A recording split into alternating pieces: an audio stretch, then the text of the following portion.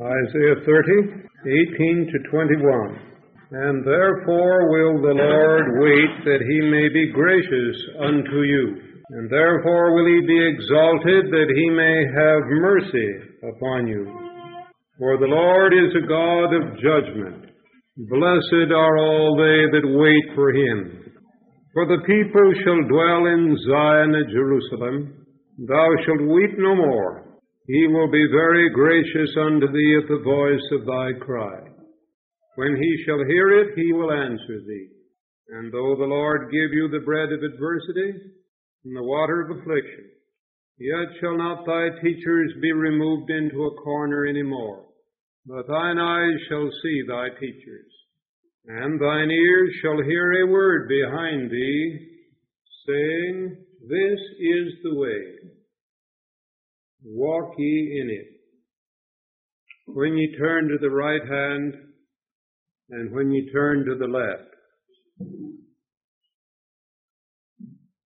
Note that there is a blessing in that 18th verse for those who do what? Wait. Wait. Waiting characterizes the remnant people of God. Here is the patience of the saints. And patience is exhibited and is strengthened by waiting. But there are those who don't seem to be able to wait. They get into difficulties. Saul did. He waited 7 days for Samuel, and when the time appointed passed and Samuel hadn't appeared, he says, I forced myself and offered a burnt offering. Something had to be done. Samuel said, You've done foolishly.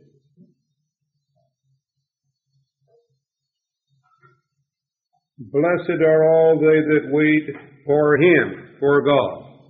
And just now, friends, there are those who are learning, and I trust each one here tonight will share in it, the lesson of waiting.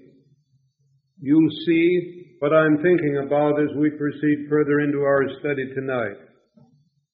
Now, on that 20th verse, the last part, I want to read it to you, and also the next verse with it as Moffat translates it.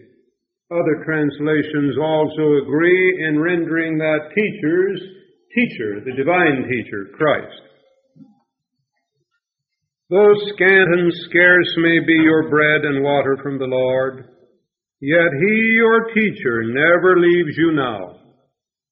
You see your teacher for yourselves, and when you swerve to right or left, you hear a voice behind you whispering, This is the way, walk here. So who's our teacher? Christ is our teacher. And it is our privilege to sense his guidance and direction from day to day. It is our privilege. Now, in the 21st verse, we have the wonderful promise that when we are in danger of turning to the right hand or to the left, in danger of swerving, as Moffat translates it, that we will hear a voice, his voice, say, don't do that. Don't turn to the right. Don't turn to the left. This is the way. Walk ye in it. And that is what I wish to study with you tonight. Left or right or center. Left or right or center. Which way are you going? Well, according to this text, it's heaven's plan for us to turn neither to the right hand nor to the left. God told Moses and Joshua that more than once. Don't turn to the right hand, don't turn to the left. And my dear friends, the right hand is not the same as the left hand. If you get off of a road on the right hand, it's a different side road from the one you get on if you get off on the left hand. Am I correct? There's just one thing in which both roads are alike. What is it? They're off the road. They're off the road. And so the heavenly voice, the divine teacher, is walking with us. And he's saying, this is the way. And when you swerve to the right hand, he says, no, don't go that way. This is the way. And when you swerve to the left, he says, no, don't go that way. Do this way. Go this way. In Volume 4, page 75, occurs this interesting comment. God calls for men and women of stability, of firm purpose, who can be relied upon in seasons of danger and trial, who are as firmly rooted and grounded in the truth as the eternal hills, who cannot be swayed to the right or to the left, but who move straight onward and are always found on the right side. That's an interesting use of words.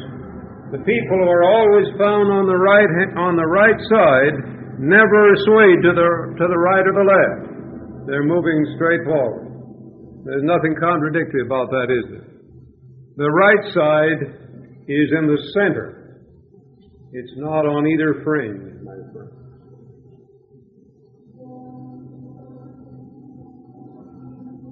The difficult thing about this whole problem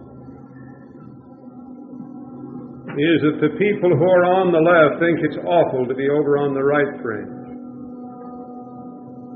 and sometimes identify the center with it. But the people who are on the right fringe think it's a terrible thing to be on the left, and they often identify the center with it. Therefore, if you are in the center, you will get shot at, both from the right and from the left. And it is well to know that and be prepared for it and not get discouraged over it,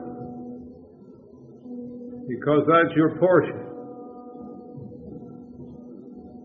In fact, if you're in the center, you'll get shot at without shooting back at either one. We'll see that more clearly as we go along this evening. For my dear friends, those who finally triumph with this movement will be those who know the peril both of the left and of the right, and who are determined to hold solid with the center core of this movement, the hard core of loyalty to God's remnant church. They're not going to turn to the right hand or to the left. Now I'd like to have you test yourself tonight.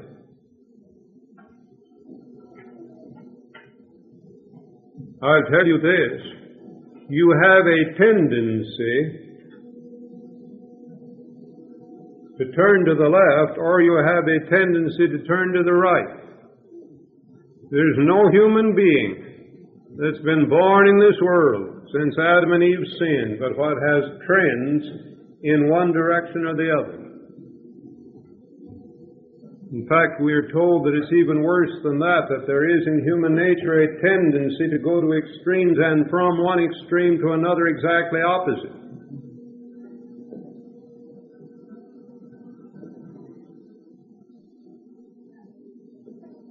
But don't try to judge other people. The Bible says, let a man do what? Examine himself. I want to give you some little checkpoints that you can use to see. First, I'm going to deal with those who are compromising. You can think of them if you want to as the left, or you can think of them if you want to as the right. They're one side or the other. I'm not concerned with labeling them left or right. I am concerned that we understand fully that compromisers are not in the center, but that's what they boast of walking in the middle of the road. They walk in the middle of a road. Jesus tells us about it in Matthew 7:13 and 14. Wide is the gate and broad is the road that leads to destruction, and many there be which go in thereat. There's room for all shades of compromise. But compromisers are not in the middle of the road, the straight and narrow road that Jesus spoke of.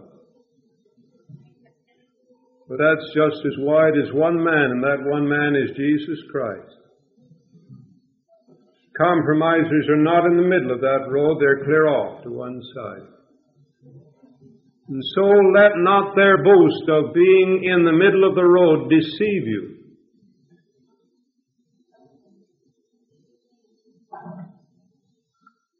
I'm going to give you 6 points of identification of the compromisers. In the first place, they lean toward the world. That's why they go toward the world. They're always leaning toward the world. If any question of standards comes up, you'll find them leaning on the worldly side. If you have that tendency, friends, beware. Something to be afraid of. The second point of identification of compromisers is that they say times have changed. And so what was written in the spirit of prophecy 100 years ago or 50 years ago can hardly be expected to be applied now. Things have changed so much in educational lines, in medical lines, in many other lines, that much of what is written here must be accepted merely as good counsel appropriate for the time in which it was written, and helpful in giving us guiding principles for today, but not to be used to actually direct our details and the minutiae of our lives. Such talk is the hallmark of the compromisers. How do I know? Volume 5, page 211. Speaking of some in the church who had stood as guardians of the spiritual interests of the people and had betrayed their trust, it says they had taken the position that we need not look for miracles in the marked manifestation of God's power as in former days. Times have changed. These words strengthen their unbelief. Thus, peace and safety is the cry from men who will never again lift up their voice like a trumpet to show God's people their transgression and the house of Jacob their sins. A very serious indictment, friends. We, you and I, should not take it into our hands to apply that statement to this person or that person, but you and I should individually look into our hearts and see if such a spirit lurks within our thoughts. If so, we should pray God to help us get rid of it. And may I say, dear friends, that God from time to time has spoken to us on this matter not only through the Bible and the spirit of prophecy, but from the men that He has in His providence arranged to lead His people. I want to note this warning from Elder Watson, for a number of years the President of the General Conference. This is from the review of November 21, 1935. There is setting in on this people a tide of worldliness to which we are surrendering. I do not mean to imply that we are not resisting these influences at all. But I believe that the measure of resistance that we are putting forth is not holding us. We are gradually being swept backward and should be alarmed about it. Our resistance of worldly influences is seriously diminishing. I am troubled by the direction that our educational and training work is definitely taking. I am concerned by the more and more obvious fact that in the education and training of our workers, we are inquiring more of the world and less of God than formerly. That statement was given by the President of our General Conference 20 years after the servant of the Lord passed to our rest. Elder McElhaney, who followed Elder Watson as President of the General Conference, on more than one occasion gave expression to his deep concern over the worldly trends within the church. In the Review and Herald of December 3, 1936, he said, "Our greatest danger today is the attitude taken by so many of our people of accepting with apparent satisfaction their present low spiritual condition and not being very much concerned about it. The time has come for a thorough reformation to take place. There is come into the church a listlessness, a carelessness that is deplorable." Following Elder McElhaney came Elder Branson as President of the General Conference. In the Review and Herald of December 16, 1950, Elder Branson wrote, "We are not so faithful and zealous for God and the truth as we once were, and the end of the world is just upon us. We need that revival now. It is the greatest of all our needs." What do you say, Fred? Yes. So I say, we have been warned in the Bible and in the spirit of prophecy and by various of our church leaders that there needs to be a turning from the world instead of leaning toward the world and compromising with it. The third mark of the compromisers is that they place human reason in place of divine revelation. How do I know that? Because I read it in Volume 5, page 79.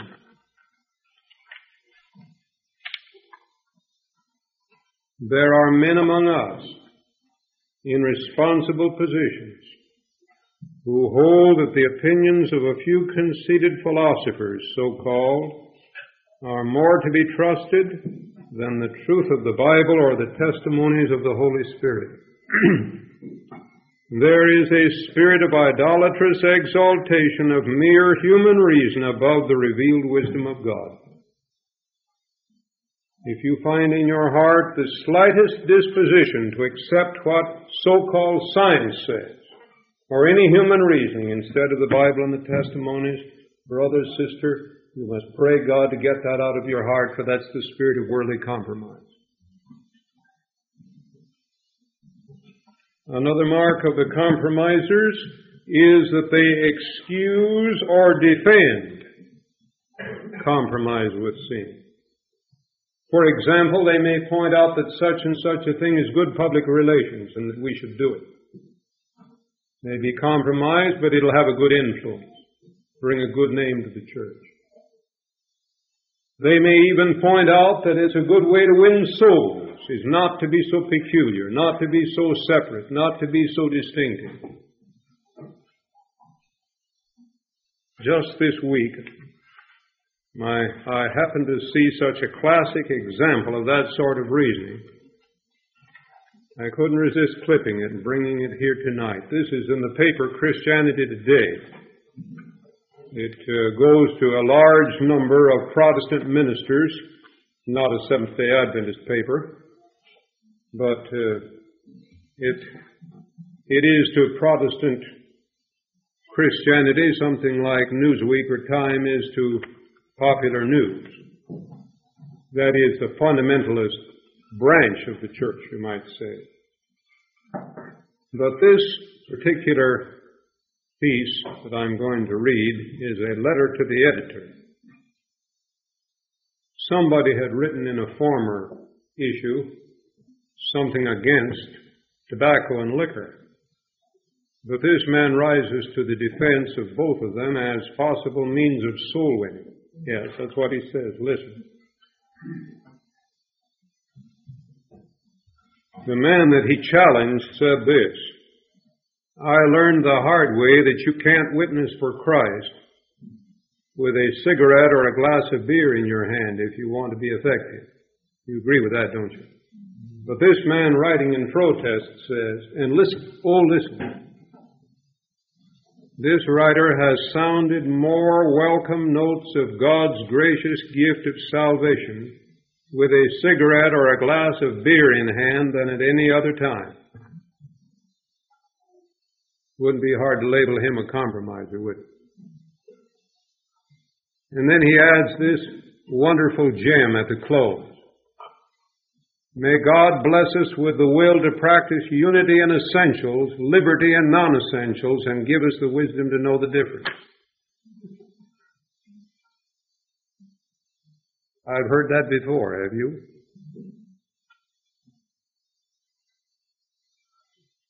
And I want to tell you something, dear friends. The cigarette and the mug of beer are not the only things that are paraded forth as means of sociability in order to break down prejudice and win friends and influence people for Christ and His truth. But Christ never purchased peace by compromise. And so when we see those who are prepared to excuse or defend compromise, we know that that is not the center of the road at all. It's turning to the right hand or to the left. Another mark of the compromisers, listen to this, and that is that they accuse those who will not unite with them in compromise of being disloyal to organization. They will circulate reports to injure the influence of men who stand up for truth and right and high standards. Another very interesting mark of the compromiser is that while he may talk a great deal of loyalty to organization, he may disregard the repeated actions of the church through the General Conference in calling for high standards. Brethren and sisters, the truths that need emphasis today and the standards that need exalting are not some new light. They are the faith that was once delivered to the saints. They are the standards that have been upheld in the Bible in the spirit of prophecy and by repeated appeals from the leaders of this church. Those are the standards that need exalting. And I say, how dare a man posing to speak for organization brand as disloyal to organization those who are standing for and repeating the standards of this denomination as expressed through its official mouthpieces. How dare that be done? But it is done again and again, friends. So do not be deceived by the loud voiced expressions of loyalty to organization by those who compromise and seek to lead the church into the paths of world conformity. What will be the end of that spirit of compromise? What will be the end? What will be the end of those who indulge these worldward trends and go with the compromisers in world conformity? Ah, friends, that's the sad picture. It's given us in Volume 5, page 81. There are two things about it I hope you'll notice carefully as I read. The time is not far distant when the test will come to every soul. The mark of the beast will be urged upon us. Those who have step by step yielded to worldly demands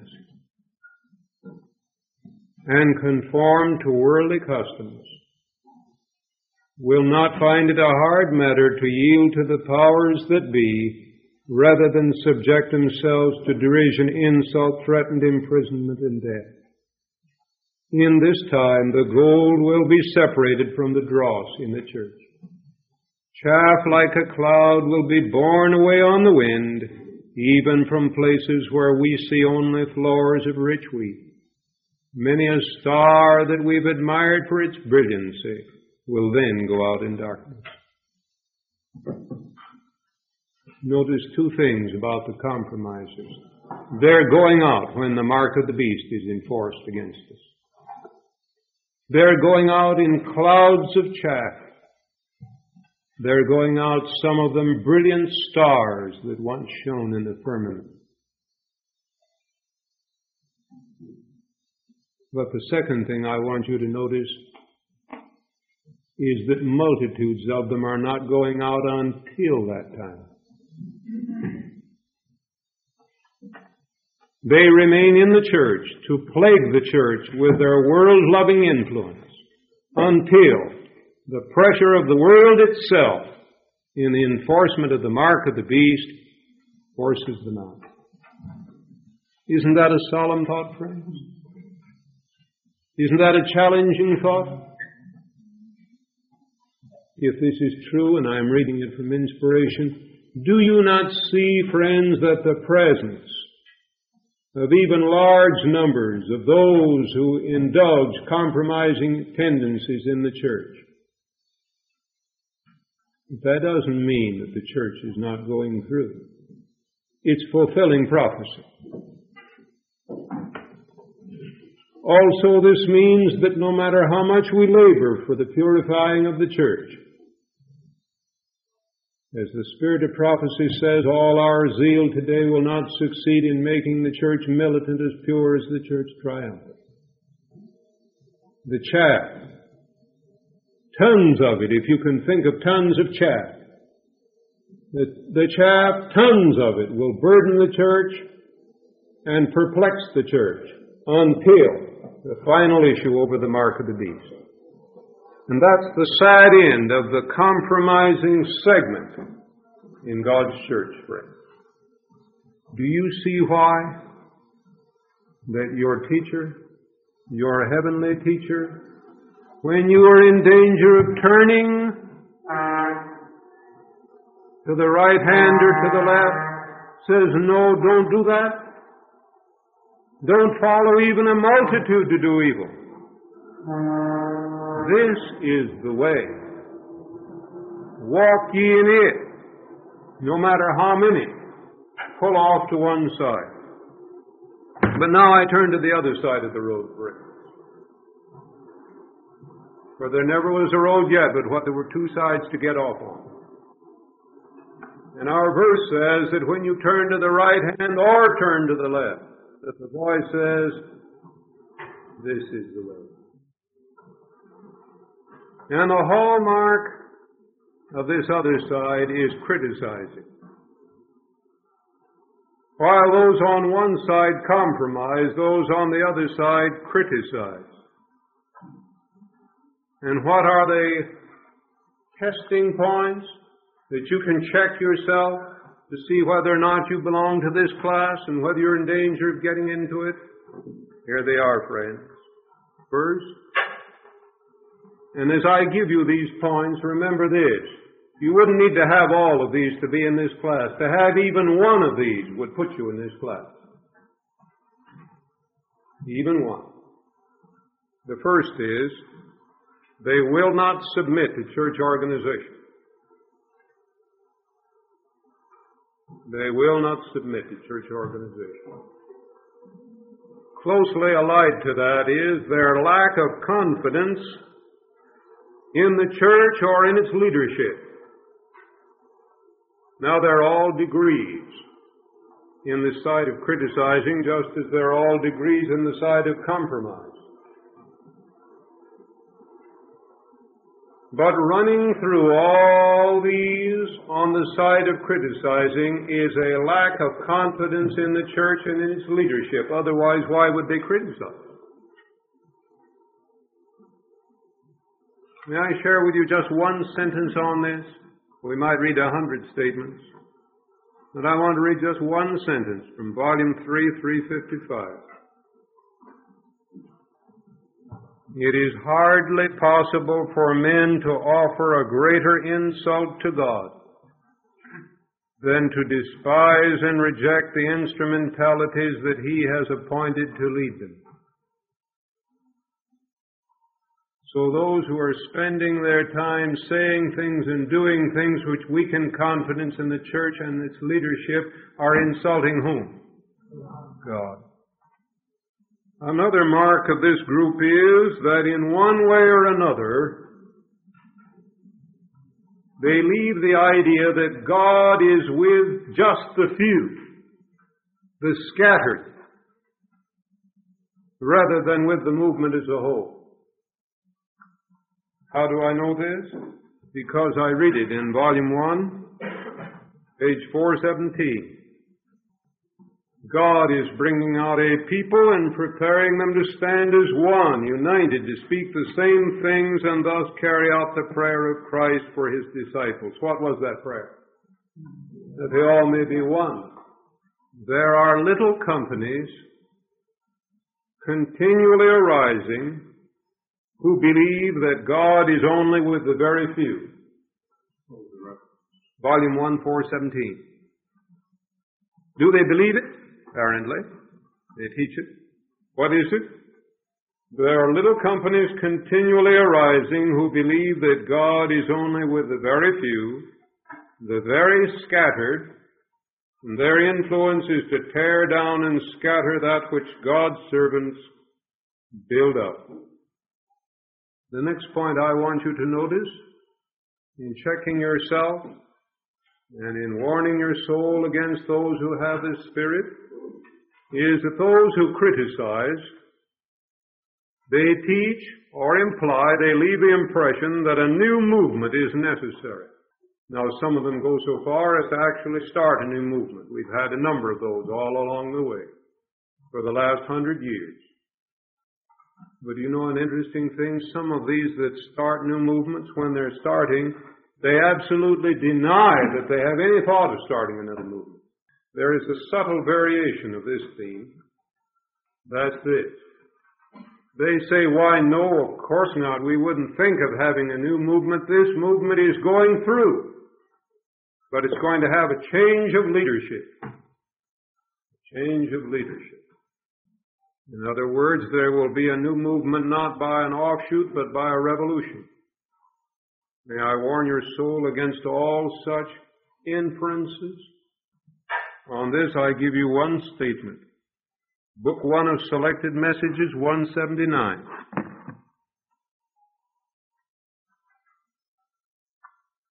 The servant of the Lord was writing to a minister who was preaching to our people on various subjects. And she says, you will take passages in the testimonies that speak of the close of probation, of the shaking among God's people, and you will talk, watch, and you will talk of a coming out from this people of a purer, holier people that will arise. Now all this pleases the enemy. We should not needlessly take a course that will make differences or create dissension. We should not give the impression that if our particular ideas are not followed, it is because the ministers are lacking in comprehension and in faith and are walking in darkness. Now I come to one of the most important points in testing this spirit of those who criticize.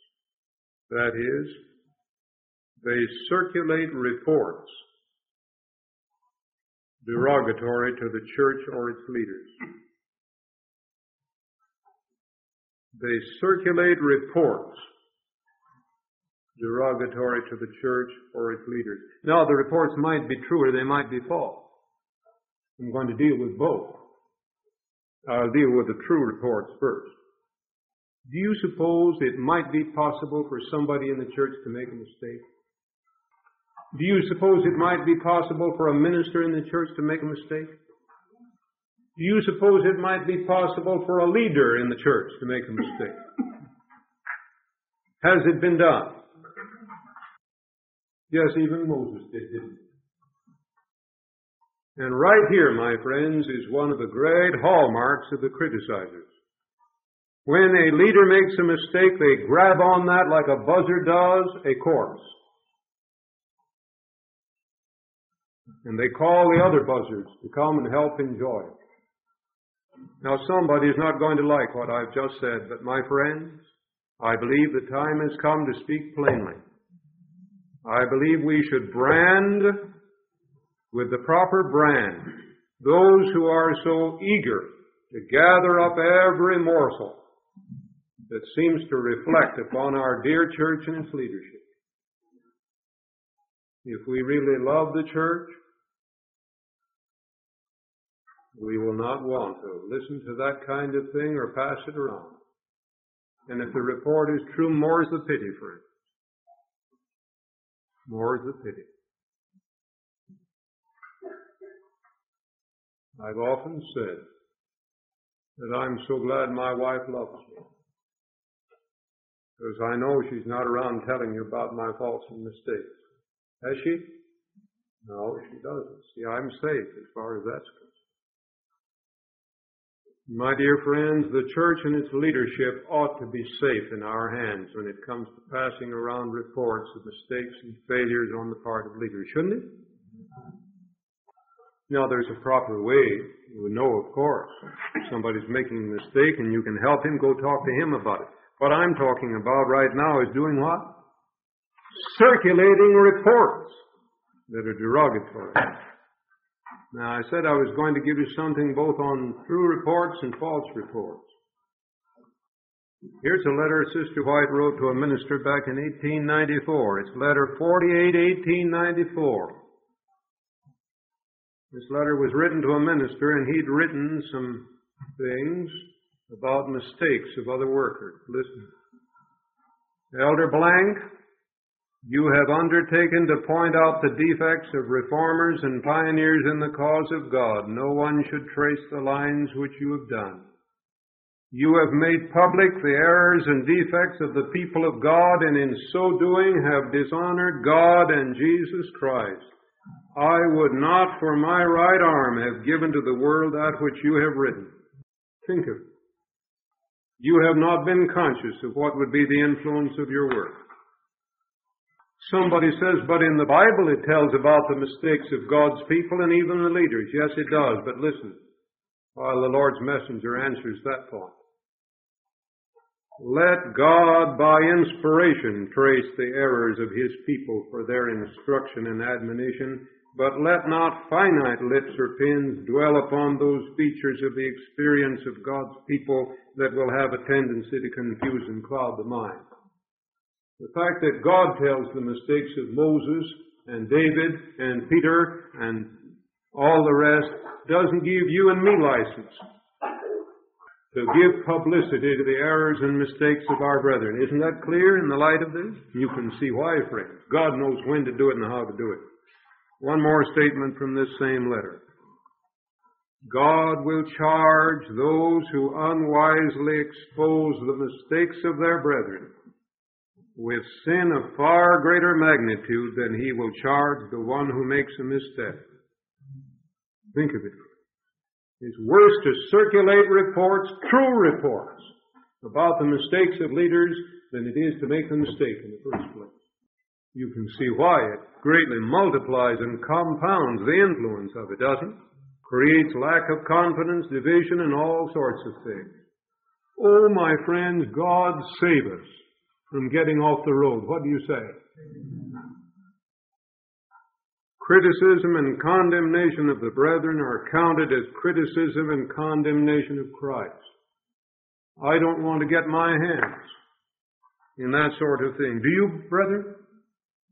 Oh, let's close our ears to reports. Now, I mentioned these reports may be true, but sometimes they're false. Again and again, Elder and Sister White had to suffer as false reports were circulated. The leaders of our people today, again and again, have to suffer through false reports. I want to read a statement on that from Volume 1, page 251. There is a class who profess to believe the truth, but who cherish secret feelings of dissatisfaction against those who bear the burden in this work. Such readily receive, cherish, and circulate reports which have no foundation in truth to destroy the influence of those who are engaged in this work. All who wish to draw from the body will have opportunity. Something will arise to test everyone. The great sifting time is just before us.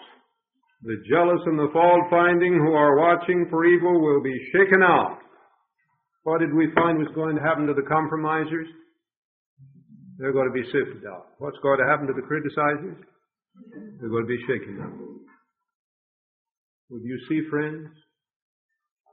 It's just a question of which road to take. If you turn to the right hand, you get off the road. If you turn to the left hand, what? Get off the road.